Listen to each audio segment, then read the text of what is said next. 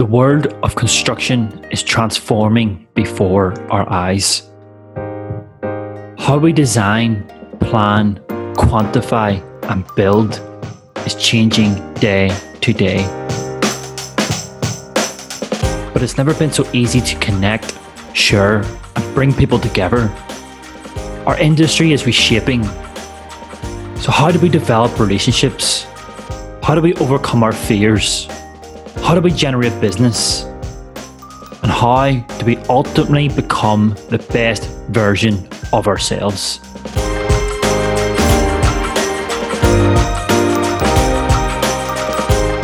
This is Measured.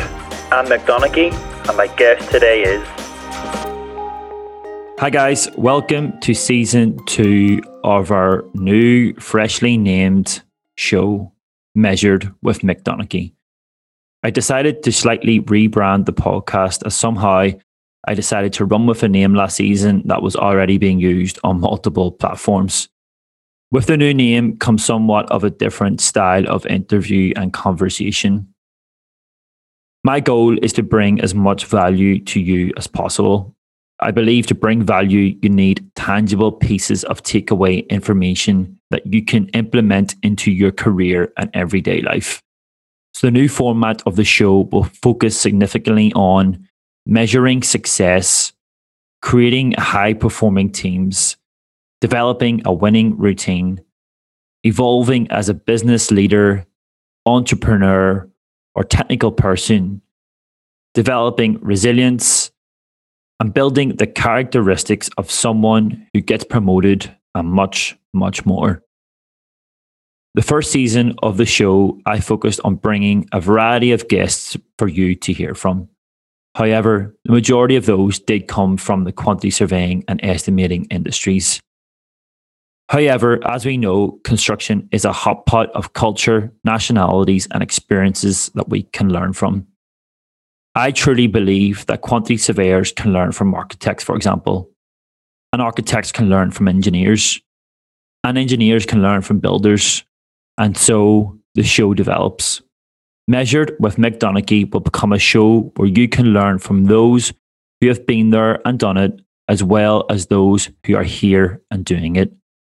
From entrepreneurs running multi-million-dollar enterprises to the technical titans doing it on the cold face that you're most likely have never heard from. Measured, therefore, will focus on being the weekly partner to your career where you can check in, learn, develop, and grow no matter what you do within the construction industry.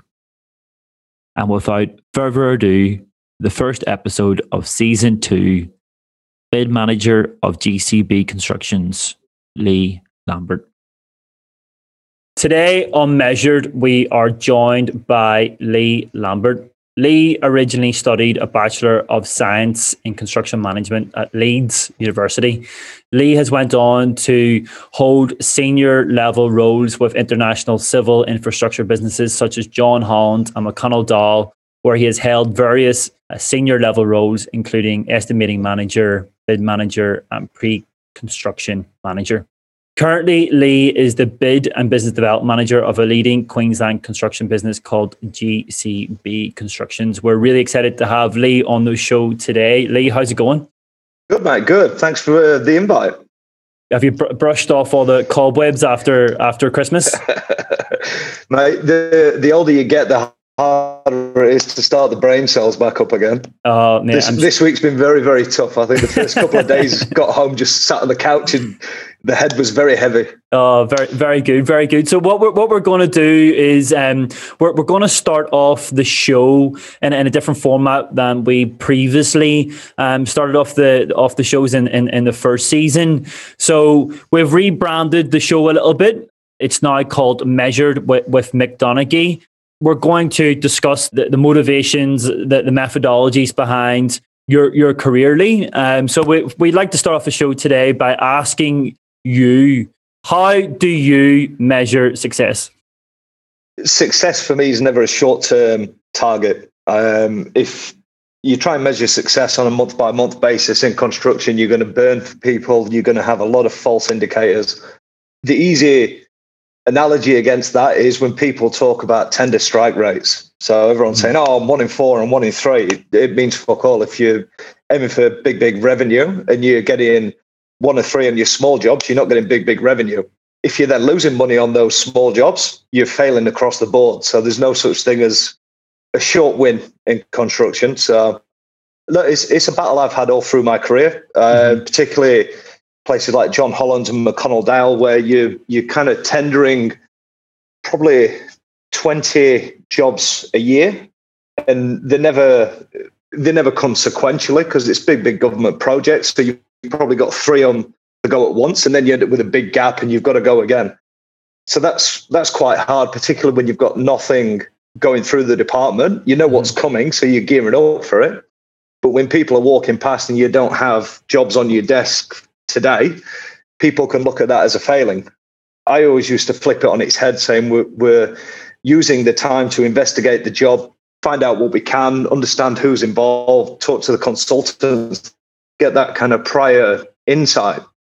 So yeah, success, particularly in construction, is never a short-term goal. I mean, even across the board, if you measure a CA on being able to buy his first 3 packages well, you'll probably find at the end of the job he's run out of budget because he's moved budget from somewhere to create a big win over here. You get to the end of the job and he's run out of money. So success is hard to measure in construction. It's not a simple demographic. Yeah, that's actually, it's quite interesting that you say that. I'd actually never had thought of that before. Like, I was speaking to an estimating manager yesterday, one of the top construction companies in Australia, and he told me that they currently don't have anything to tender on this month. I guess the CEO or the directors could come down and really sort of bring the hatchet down on someone like that. But I guess you've got to look at it long term, as you say. You can't just look at it day by day. Yeah, I'm not going to mention the company, but I walked into an organisation that had quite a new CEO, and he did the exact same thing. This guy flew in from Johannesburg. I went on a tour with him around Australia, myself and 2 or 3 other senior managers of this business.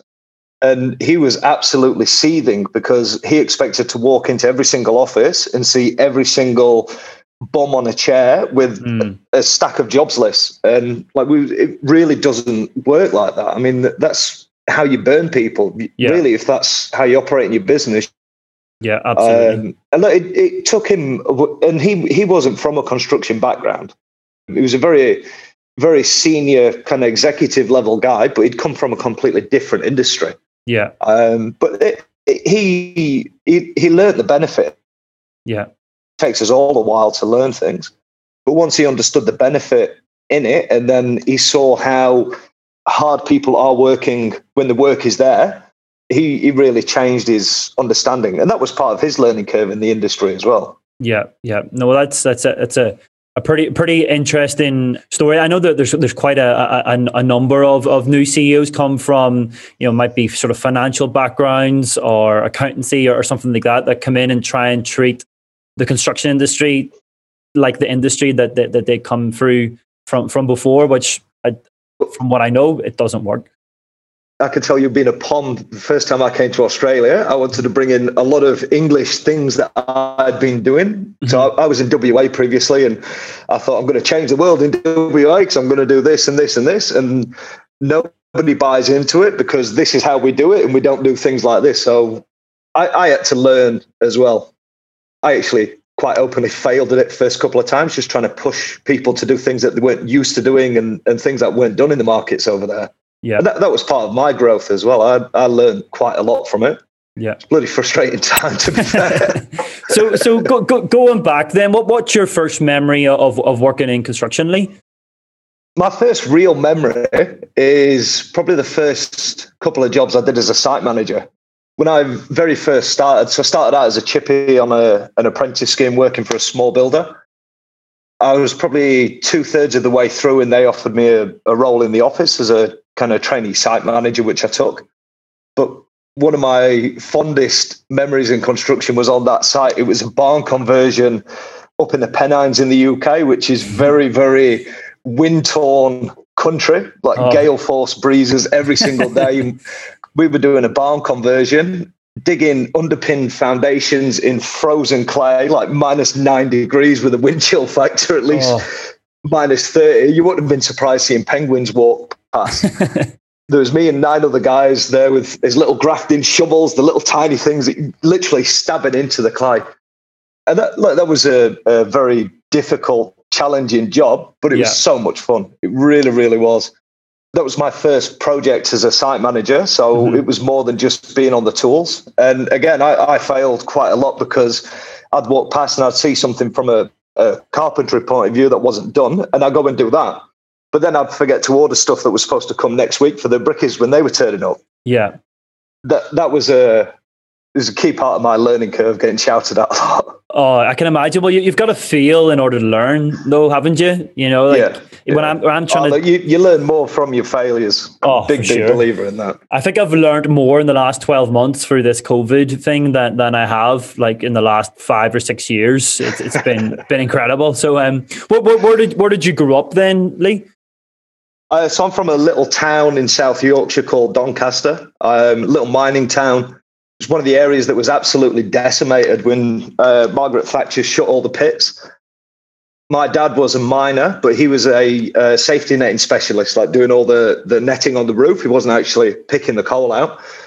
So when they shut our local pit, we were lucky enough to get offered my dad was lucky enough to get offered a job in Gibraltar. So we moved over there I think we were in Gibraltar for 6 years in the late 90s, late 80s, when quite a lot of stuff happened there. James Bond was filmed there. A couple of IRA's guys got shot there. Queen came.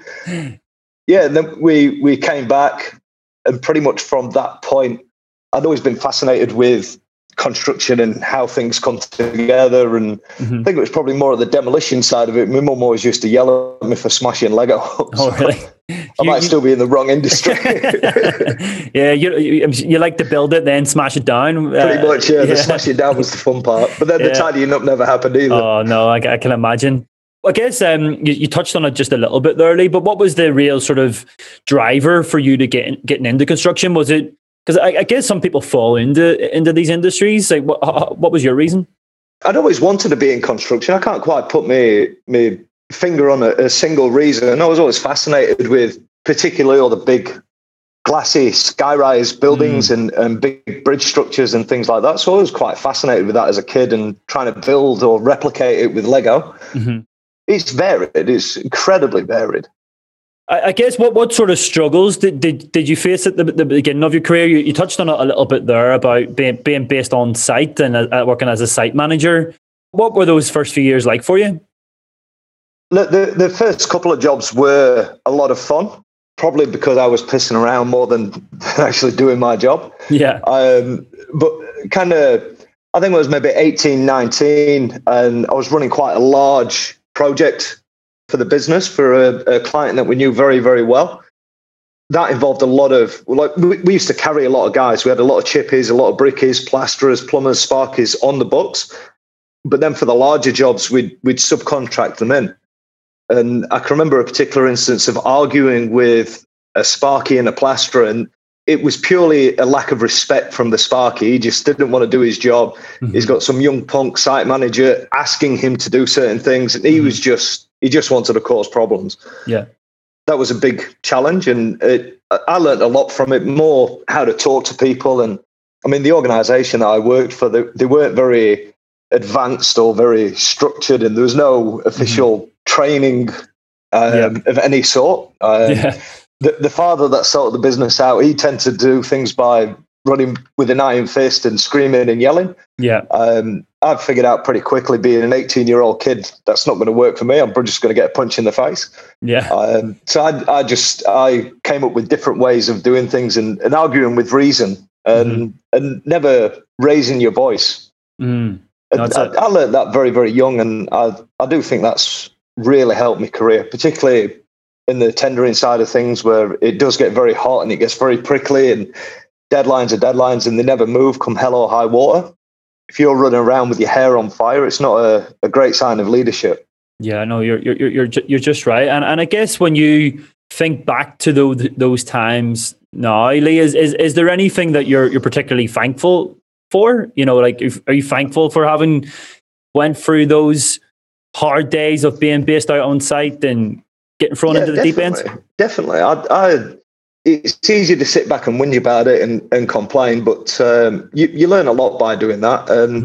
I've had a number of project managers work for me over the years who've just come straight out of university, never really stepped on site, particularly things like QSs as well, client-side QSs. Not that I'm bagging them all, by the way, but a lot of guys come out with a piece of paper proclaiming to be the greatest in the world. And you find there's a fundamental lack of understanding of how things work on site. I can recall doing a project in Manchester. I worked on the Cheetham Tower over there. There was a lot of changes that happened on I think it was a level 70-something or 60-something, a couple of penthouses up there. And we were arguing with this young PQS about how much the stone cost around the entrance for it. It was all book match stone, so the grain flies all the way through. That stuff's generally got about an 80% attrition rate, which means you've got to buy an extra 108. Well, you need to buy 180% to do the wall. Right. And he was just arguing, had no real understanding of it. Now, the guys that I were working for, quite frankly, were being a little bit rude to him. It was quite clear to me he didn't understand what the argument was. And I suggested that we just have a walk around site and literally just sat the tiles next to him. And he then started to understand all the tiles that go to waste to be able to get this book match in. The issue went away pretty quickly. It's interesting when you show someone the visual side of things, like when you actually take them to the well and show them that there's no water there. Yeah. You can't see, but one of my office walls is just completely full of whiteboard and it's always vandalized. It looks like a kid's just attacked it. That's awesome. So I guess during those early stages of cutting your teeth in your career, was there anything that you had to change about yourself in terms of like your mindset or priorities or anything like that? Mindset, a degree of it was more patience. I'd say a lot of it was behaviours that had to change. Coming into construction the way I did, I mean, I can remember being on site and getting a clip round the ear. And that was just the norm then. I mean, it's furthest thing from the norm nowadays, quite rightly as well. I mean, it's not, that's how I learned, that's how that generation learned. And there's better ways of doing it, which we're doing now. The changes that have happened, I think everyone's just grown into those changes. So I can't put a finger on the answer. Yeah, no, I understand that completely, but it shows you how much the industry has evolved as well. Oh, definitely. Like when I left school, I thought I wanted to be an architect, and my old man's a plumber, and he basically used to say to me like, we throw stones at architects when they come on site, and I guarantee that he did throw stones at architects. Like I can imagine, mate. I can imagine. So how did you get involved in estimating and the pre-contract side of things? Mate, like a lot of people, just fell into it. So I was working for a large company in the UK, which unfortunately is no longer around, but they were a fantastic organisation with a great culture, a huge organisation, £1 billion a year revenue. Yep. I started with them as a site manager, and I met the procurement director, who was basically the pre-construction director. I met him one day walking around site, and he said to me, "You're in the wrong job. Come and see me next week and we'll put you in the right job." So he put me into bid management, and I couldn't write worth shit. I was a joiner. I convinced things to move with a hammer and a lot of swearing normally. So I needed quite a lot of polishing, but I got into the bid management, programming, and particularly estimating. And it was purely by fluke. There was no design or intention there. Yeah. And that was probably more than 15 years ago now. So I spent easily 10 years estimating both in the UK and in Australia. And then just as I've progressed, all these different skills that I've picked up along the way have just kind of shone through. And that's the direction that I've kind of found myself going into. It's funny how one person can have such a major impact on your life in terms of the direction that you go. Absolutely. Yeah. And kind of molding that rough diamond. Yeah, absolutely. And I guess, what were the characteristics do you think that he may have seen in you at that time? I think I was a cheeky little shit, to be honest. So he was thinking you'd have good sort of communication skills, like maybe... Pretty much, yeah. Like kind of taking the piss. He always used to say I could walk into a dark room and light it up just by chatting shit. Yeah. Make people laugh. The behaviors that I had fitted to get stuff done on site, but he's saying that's not really where those kind of behaviors offer the best benefit. You really need to be in the front end, engaging with clients, engaging with consultants, subcontractors to get the price in. Those kind of relationships and those behaviors will serve you a lot better in pre-construction than actually in construction. Yeah. So I just followed the rabbit down the hole, and then I got offered a role in Australia and now live on the Gold Coast. So I'm not going to complain about it. No, it's fair enough. But it's quite funny, isn't it? Like how you would say, you know, I know you're being a bit of tongue in cheek, but chatting shit. But the reality of it is, like, the communication skills and like emotional intelligence and being able to, you know, read a room or read someone else's current vibe. You know, they're the things that you can't, really hard to teach people, you know, and that's nearly people, when companies are hiring, they're nearly buying that, you know. Yeah, they are, and my current role, that's exactly what they needed. I mean, the organization had a lot of work in a very singular market and very few relationships outside of those markets, and that was my job to change that. So 6 months in, and we're changing the world slowly but surely. And again, you can't measure success in small doses in construction, but there's plenty of demographics to point if you're heading in the right direction or you're chasing a dead end. But everything that we're looking at so far, we're definitely heading in the right direction. Great. When you've been in these sort of management level roles, Lee, like your estimating manager, pre-contracts manager, how have you went around sort of building a high performing team or you know, a strong company culture? High performing teams is very simple for me. I never walk into an interview thinking I need to ask an estimator whether he knows how to estimate. I've got to work on the base assumption that he can estimate and he's a competent estimator. A lot of it then is, does he fit the business culturally? I mean, we obviously recruited through yourself a while ago, and I think that was the main question that I kept asking you. Culturally, is he going to fit? Is he going to fit? He is, by the way. Excellent fit. Yep. But that's the main thing. You can bring people who aren't 100% into an organization with a good supportive culture, and those people will start very quickly becoming 120, 130%. Yeah. So you focus on the kind of the character of the individual as opposed to personality, strengths and weaknesses as well. Obviously, you don't need to discuss that in an open forum. That's things that you can identify and try and mitigate as a manager. The big thing is the cultural fit. You can have the best estimator in the world, but if he's not a team player, if he wants to be a lone superstar, he's going to cause issues and strife, and that's ultimately a bad result. Are estimators, do they work well in a team? On a whole, I would say yes, but I have had one or two who didn't and weren't interested. I mean, when I walked into McConnell Dowell, we had 5 estimators, and none of them spoke to each other. They were all at completely separate ends of the office. It was it was ridiculous, to be honest. Yeah. So one of the first things I did was move everyone into a cluster, so they were all together. Now that upset a few of them, and a few of them did leave the business. But then we brought in new guys, fresh energy, fresh ideas, and we brought it into a cluster. And we had a business that was in a lot of distress, but we had a very high-performing pre-construction team. We had some very solid BD guys. We had some excellent design managers, excellent estimators. We turned the business around in less than 2.5 years, from going through pretty much a $300 million loss and 0 potential revenue opportunities. In 2 years, we turned it around to a profitable $380 million a year business. And it was continuing to grow. We'd identified clients and projects and opportunities, and that pipeline was just growing and growing and growing. When you mention McConnell Dowell, they are traditionally involved in infrastructure.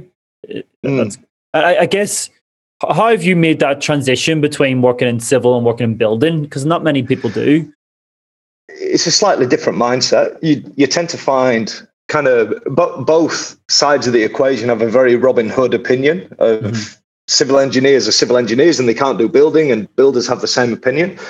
But when you actually put people into this stuff that's outside of the comfort zone, there's one or two ways it goes. They either really enjoy it and jump in kind of both feet first, or they revert back and hate it, and they just become a negative issue in there. Mm-hmm. My changeover was fascinating because I'm a construction geek. So the first couple of really big roads jobs that I was looking at in WA, I thoroughly enjoyed it. I was learning all kinds of stuff, like the old mantra of learning something new every day. I mean, we moved down to Aurecon's office. I had a team of 9 estimators and 3 design managers, all sat in Aurecon's office. Yeah. And I probably had the most interesting 8 or 9 months of my life, just learning so much about freeway design and railway interfaces, all this kind of just interesting stuff for a building geek. Yeah. See, that's awesome, because there's so many people that I know would love to try and get into the other side of the coin, the horizontal builds or the vertical builds. Does seem to be, it's challenged. You know, there's a bit of a stigma there. Once you're building, you're building. No, there is, and I've come across it quite a lot previously. I mean, I was approached to go and see a civil business. It was probably 2.5, 3 years ago. And I went to meet these guys, and they were nervous because my CV is a good balance. Like dollar-wise, I've probably done more civil projects than building, but sheer quantum of physical tenders put in, it's more building than civils. These guys were worried about it, and I'm asking, like, why? Why are you worried? The experience is there. Just bring something else to the table. And quite frankly, their mindset I found very closed. Like, well, you're not an engineer, so I don't really think you're going to work here. That happens all the time. I find it fundamentally wrong, to be honest, but I'm not going to change the world sat here whinging to you, mate. So what are the 3 non-negotiable characteristics that someone needs to possess when they join your team? A bit of a personality. There's nothing worse than if you've got a cluster of 4, 5, 6 estimators or any role, 4, 5, 6 guys, and somebody in there doesn't talk, they don't socially interact, they rock up at 9 and just sit and hammer through the keyboard and leave at 5. There's no engagement through people like that, and that can drive quite a negative culture, I've found. Not that person is particularly negative, but just their mindset of, I just want to sit here and purely do my work and not interact with anyone. I mean, I think, what's the statistics? You spend 70% of your grown life at work. Some ridiculous number like that. You need to be able to get on with these people. And if you've got somebody who's culturally not going to be the right fit, it can be very painful and difficult for everyone. And the old adage of it only takes one bad egg, and it really does. I've seen it so many times throughout my career. Yeah, I've been in offices before as well, where it takes one individual can pass the bucket on to the entire team, and then you've got real problems. Yeah, but you mentioned obviously personalities is one. What would be the other 2 main characteristics they need to have? A positive outlook as well, particularly estimators. They do tend to be an interesting bunch. But I've met and interviewed quite a few guys who the glass is never half full. It's probably more half spilt on the floor with a broken glass. You know, you need to estimating by its nature. You lose more than you win. Yeah. So you need to have a very strong positive mindset. Otherwise, people go postal very, very easily. Yeah. You've got to be resilient, I'd imagine, in estimating, because you do. I mean, you get kicked an awful lot. Yeah. Even if you've got a very successful strike, say 1 in 3, you know, you're losing 2 jobs to everyone that you win. So absolutely, you as painful as it is, you almost get used to losing. But the big thing is to really hate that losing factor. Yeah, you have to have a thick skin at it. I can imagine. In your opinion, then, having worked in these types of senior level roles, what do you think the main difference is between a manager and a leader? I don't know if you can recall, but there's a meme that was going around before memes were ever invented, which was just a picture of a guy sat on one of the big Egyptian blocks and he's whipping the slaves, and they were saying that's a manager, whereas the leader's actually out the back and he's pushing. Yeah. That speaks volumes for me. I've never been standoffish. If I can see anyone in my team's struggling and I'm leaving at 4:30, 5 o'clock, I'm quite frankly not doing my job. Yeah. I think that's always helped me through my career. I've always been just roll the sleeves up and get on with it. If there's any value I can add to anything, I'm more than happy to get involved in it. And I think that kind of mindset has helped me throughout all these different roles that I've had in my career. Yeah. So you need to be flexible. You can't have a siloed mentality. No, for sure, and like you do see it in a lot of these like American films. You know, like these guys who back in the 80s coming into work and just treating everyone like shit. And they're what I cubicle throwing stuff at them. Yeah, and just like times have changed now. I don't even know if it's going to it still exists. The need for a good manager still exists in a productivity environment in some ways, but I guess I think it's getting more and more sort of winged out of the industry. Do you find the same? In my submissions, I very rarely refer to people as managers. I always call them leaders, and leaders inspire people to follow, whereas managers just point and shoot. Yeah, absolutely. Now that's not entirely true. I mean, that's a stereotype, but I feel more strongly if somebody says I'm a competent or a good leader opposed to a competent or a good manager. Obviously, the estimating industry, it's known for being quite full on, and typically that's why estimators are usually at the higher level of the pay scale. What does a typical day look like for you, Lee? Again, that varies massively. I mean, if you're in the early part of your tender, it's probably a get end part. It's really then just talking to subcontractors hundreds and hundreds per day. Yeah. It's getting into those subbies and talking to them, understanding the scope. Where's the risk? Where's the danger? How do we address it? Is there a better way of addressing it than just throwing money on the bloody on the estimate? That's a big thing as well that I always put through my teams. There's always a better way of dealing with risk than just throwing money onto a bid for it.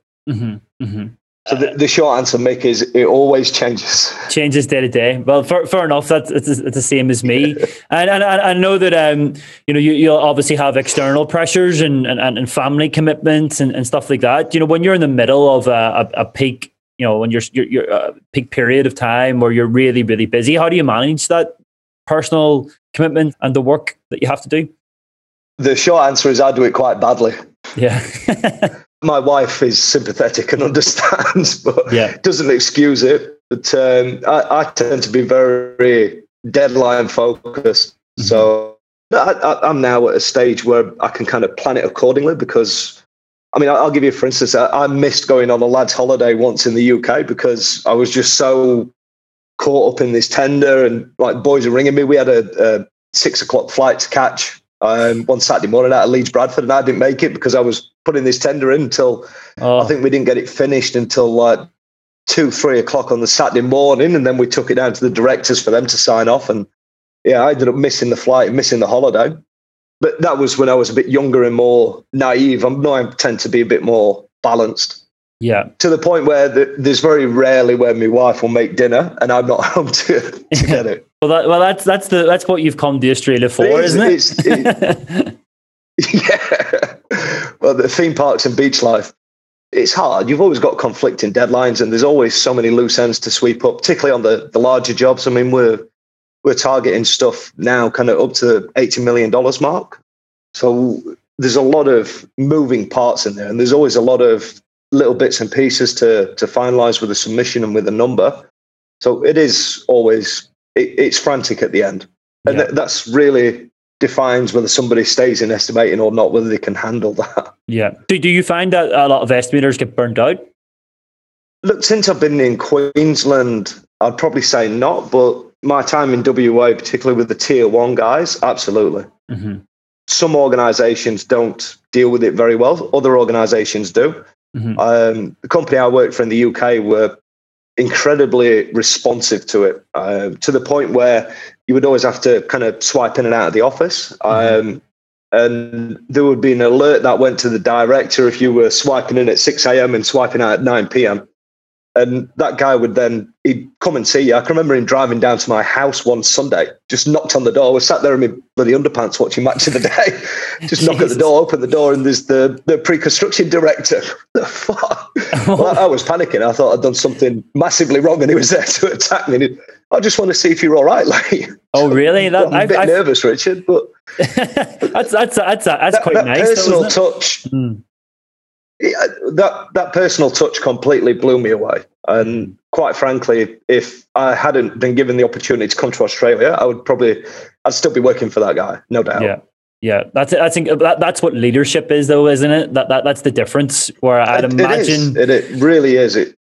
I'd imagine like a manager would be sort of just it might not even say good job, where that leader is going the extra mile. Just keep cracking the whip. Yeah.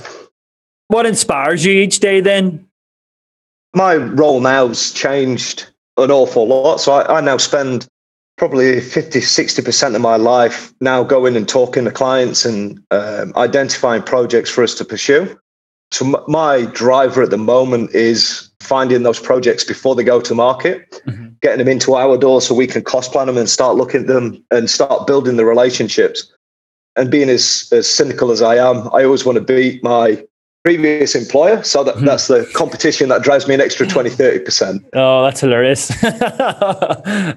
That's do you know what, it's so similar to me. Like I remember I've had, back at the start of my career, I had an interview with Hayes, and they took me through to 4 interviews, and then they rejected me. And it's just been at the bottom of my stomach for the rest of my life that I have to beat Hayes. Like, that's not, you've got a target. I want to beat them. Yeah, I know. So I guess on the personal note, if you could have dinner with one person, dead or alive, who would it be, Lee? It's surely not going to be an estimator. Please don't tell me that. Probably not.